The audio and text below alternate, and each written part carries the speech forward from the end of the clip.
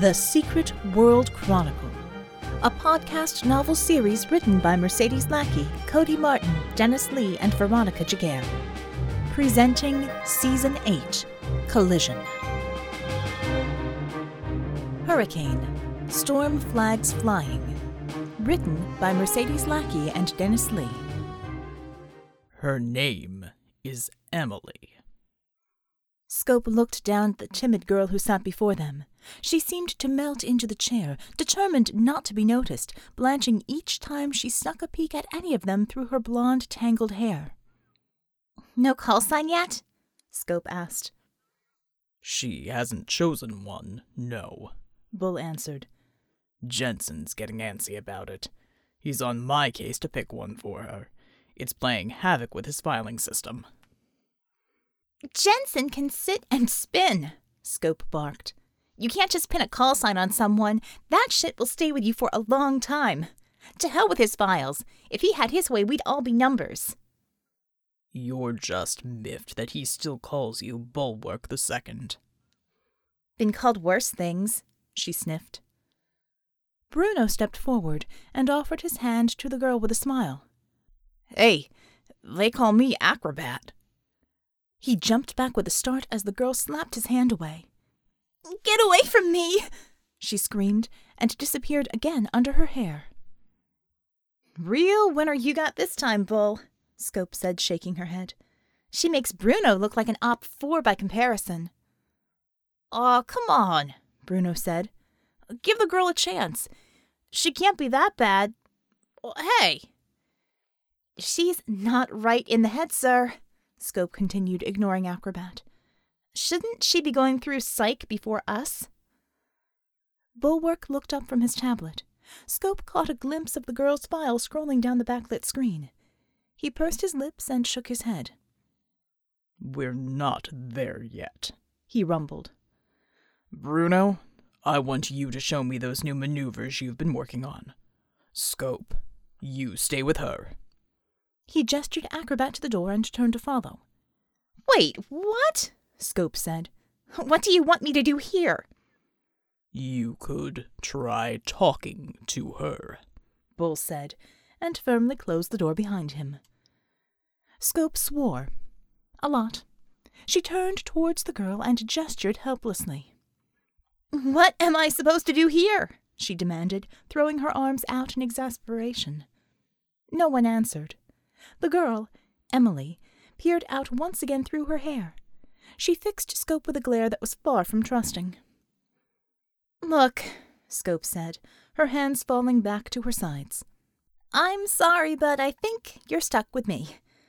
Bull always does this. Dealing with people isn't exactly on my strong list of skill sets, and he's got a tendency to throw us in the deep end when we need to learn something. Sink or swim, you know? So I'll tell you what. Me? I'm going to—" Scope looked around. It was a bare staging area for the trainees, with little more than a few chairs and tables. She picked up a chair, planted it 10 feet away from the girl, and sat down. "I'm going to sit my ass down right over here, okay? I'm going to sit here and not move or anything. Not until you're ready." "You're going to be waiting a while," Emily said, looking away. "Don't have anywhere else to be." "Why are you here?" Scope asked. "Doesn't look like you want to be." "Don't have anywhere else to be," Emily repeated. To the casual observer, she might have sounded bored, if not for the faint tremor in her hands. "Great," Scope sighed. "I was bitching that Bruno's too much of a hyperactive freak, so they send you to balance things out. Last time I asked for some harmony around here." "Just leave me alone," Emily said. "I'm stuck here. They won't let me go. Just leave me alone, and I won't make trouble." "Not the way it works, rookie," Scope said grimly. "You're right about one thing. You're stuck here. You're stuck with me and Bruno, and God help you, you're stuck with Bull. No way he's going to let you sit out just because you've got your goth lover stuck in overdrive. As for me, I'm not buying it. I don't read people like Bull can, but I know when someone's covering up pain. Why don't you just tell me about it so we can go through the motions of getting all touchy-feely? Maybe Bull will leave us both alone after that. Emily fixed Scope with a glare, but didn't answer. Nothing? Guy problems? Scope prompted. Sorry, don't mean to assume. Girl problems? You seem the sort. Romance crap, I mean, not the, girl thing. Emily continued to glare, and sighed as Scope continued to watch her. You're not going away, are you? Emily said. You want me to tell you things about me? Things to make you cry and have us hug while the credits roll? Fine. I was 10 when I discovered I wasn't your typical orphan child living in Surrey. My parents hadn't been killed in a car accident after all. They were wizards, you see. Look, Scope interrupted. I'm not asking for much, and unfortunately it'll have to be somewhat true. Bull has a way of knowing when you're not being straight with him. Can't bullshit the bulwark, huh? No, Scope replied. He gets even a whiff of it and he'll be all over you. Good to know, Emily said. Thanks. She looked away and appeared to be contemplating the floor when she finally spoke. I don't have anyone. They're all gone now. That's a start, Scope said. Where did they all go? Not many to begin with, Emily shrugged. Dad left before I was born. My older sister died when I was 4 in some freak accident. Never really had friends. People get uncomfortable around me. I think they're all stupid, never had much use for them. So it's just me. She shrugged again. Better that way. Well, sister, you keep up that attitude around here and you won't have to worry about it. We might be metas, but we're still people, and people don't usually bother with emo chicks who think they're too good for the rest of us. You're one to talk, Emily shot back. Who are you to lecture me about dealing with people? God, I've seen better bedside manner in a morgue. Why don't you get off your high horse and cram it?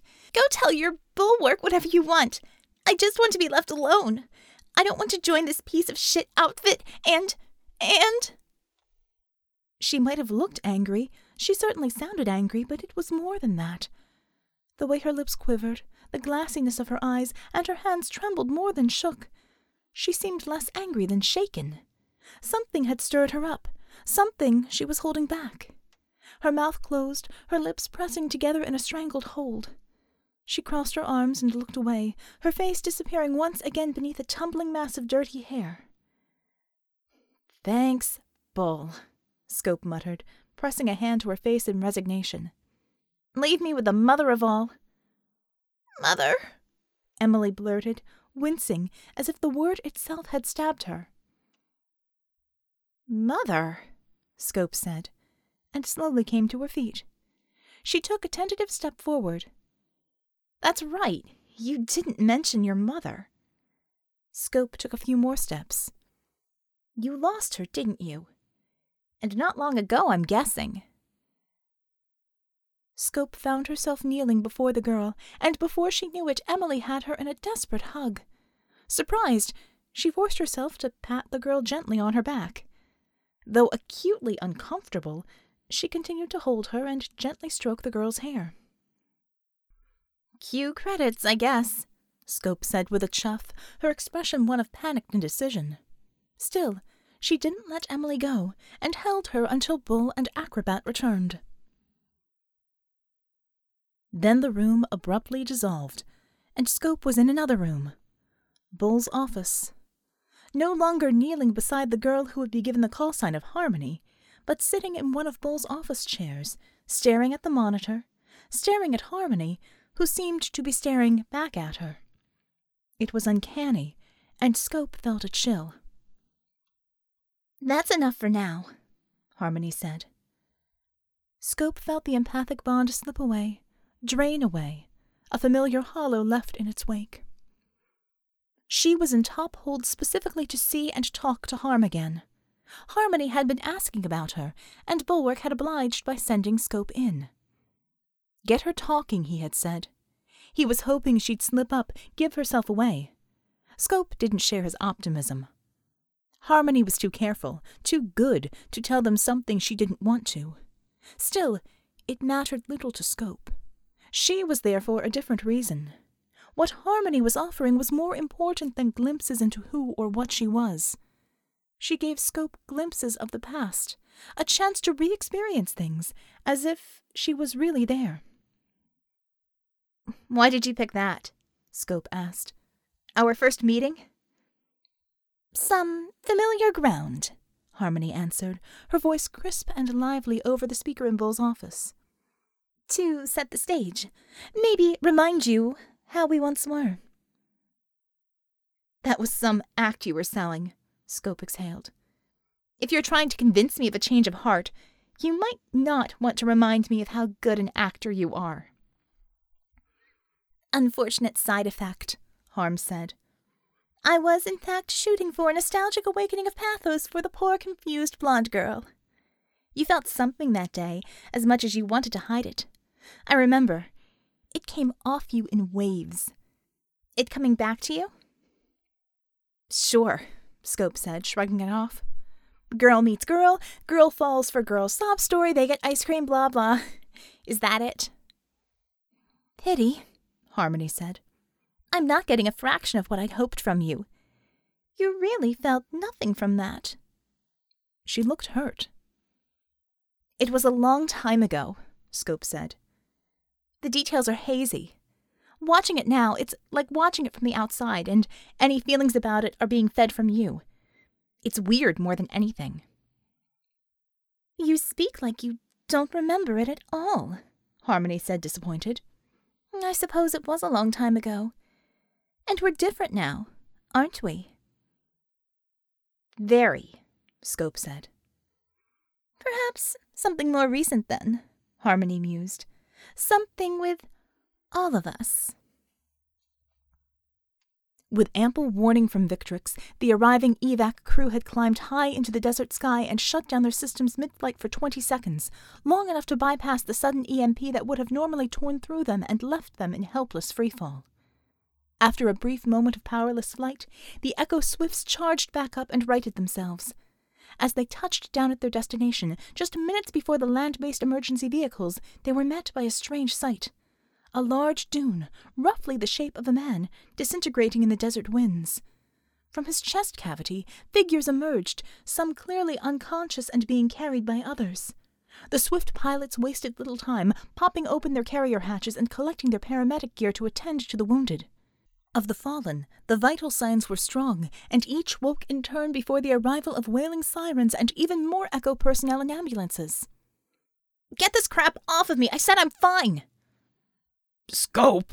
Bulwark barked with difficulty.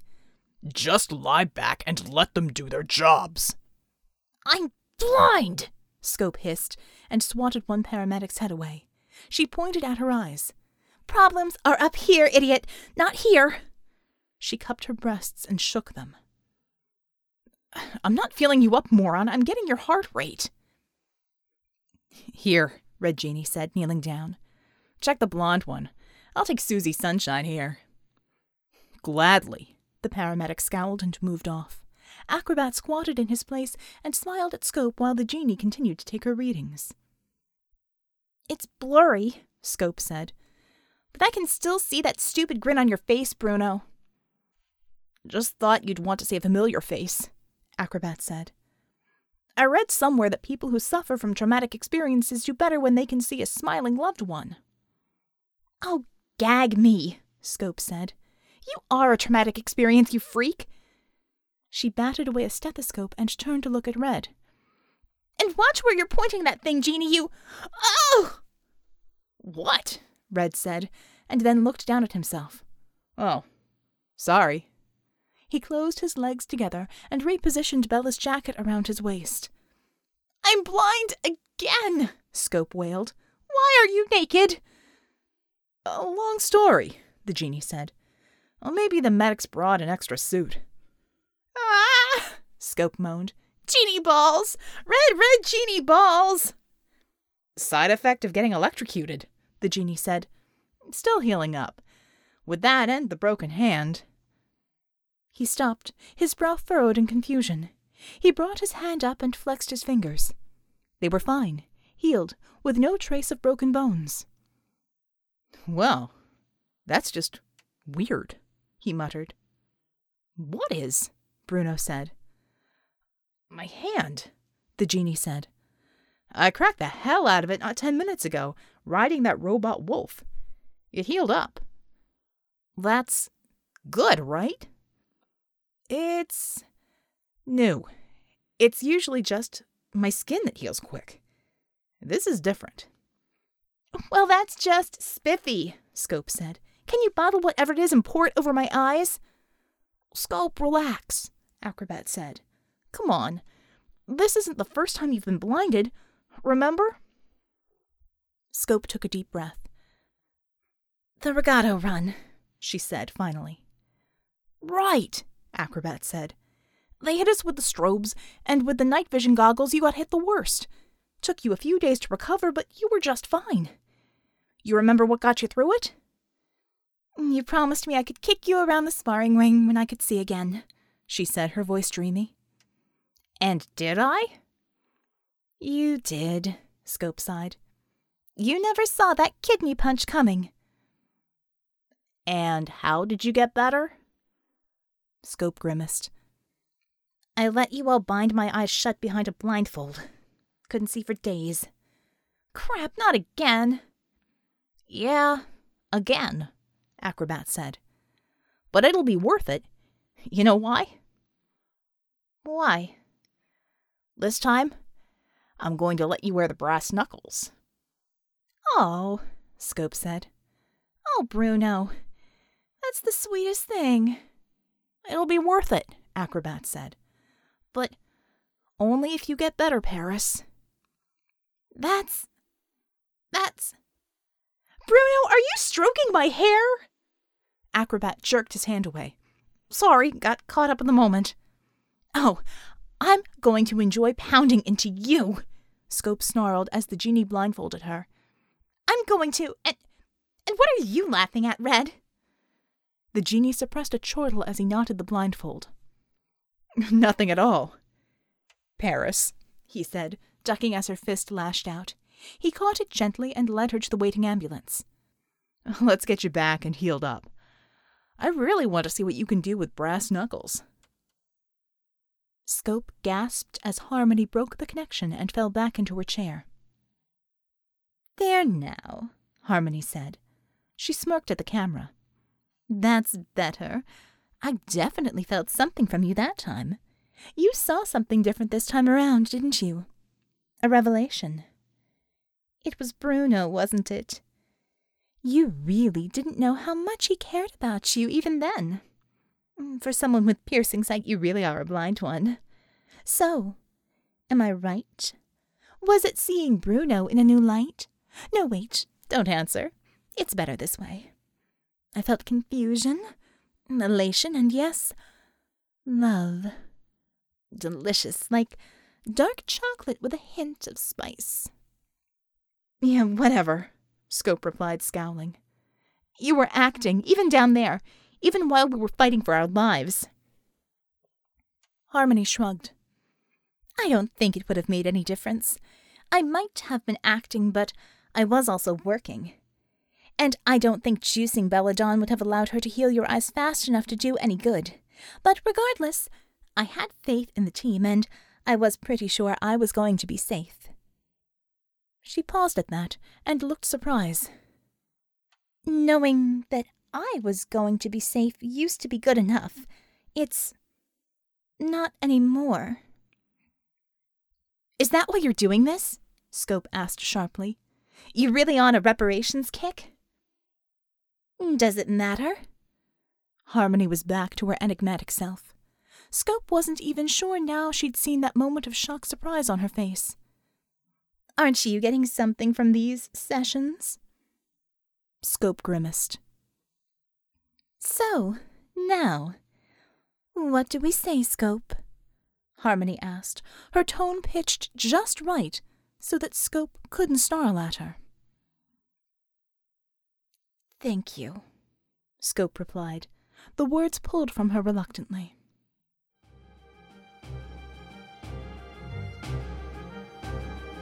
You have been listening to Collision, Season 8 of the Secret World Chronicle podcast novel series. Season 8 is written by Mercedes Lackey, Cody Martin, Dennis Lee, and Veronica Giguere. Music is Exciting Trailer by Kevin MacLeod from Incompetech.com. The Secret World Chronicle podcast is narrated and produced by Veronica Giguere and is released under a Creative Commons Attribution Non-Commercial No Derivatives 4.0 International License. The fourth book, Collision, is available in print and ebook in December 2014 from the amazing people at Baen Books. For more information about the series or to listen to earlier seasons, check out www.secretworldchronicle.com. Want to chat with the authors and fellow SWC fans? Join the Secret World Chronicle group on Facebook. And, as always, thank you for listening.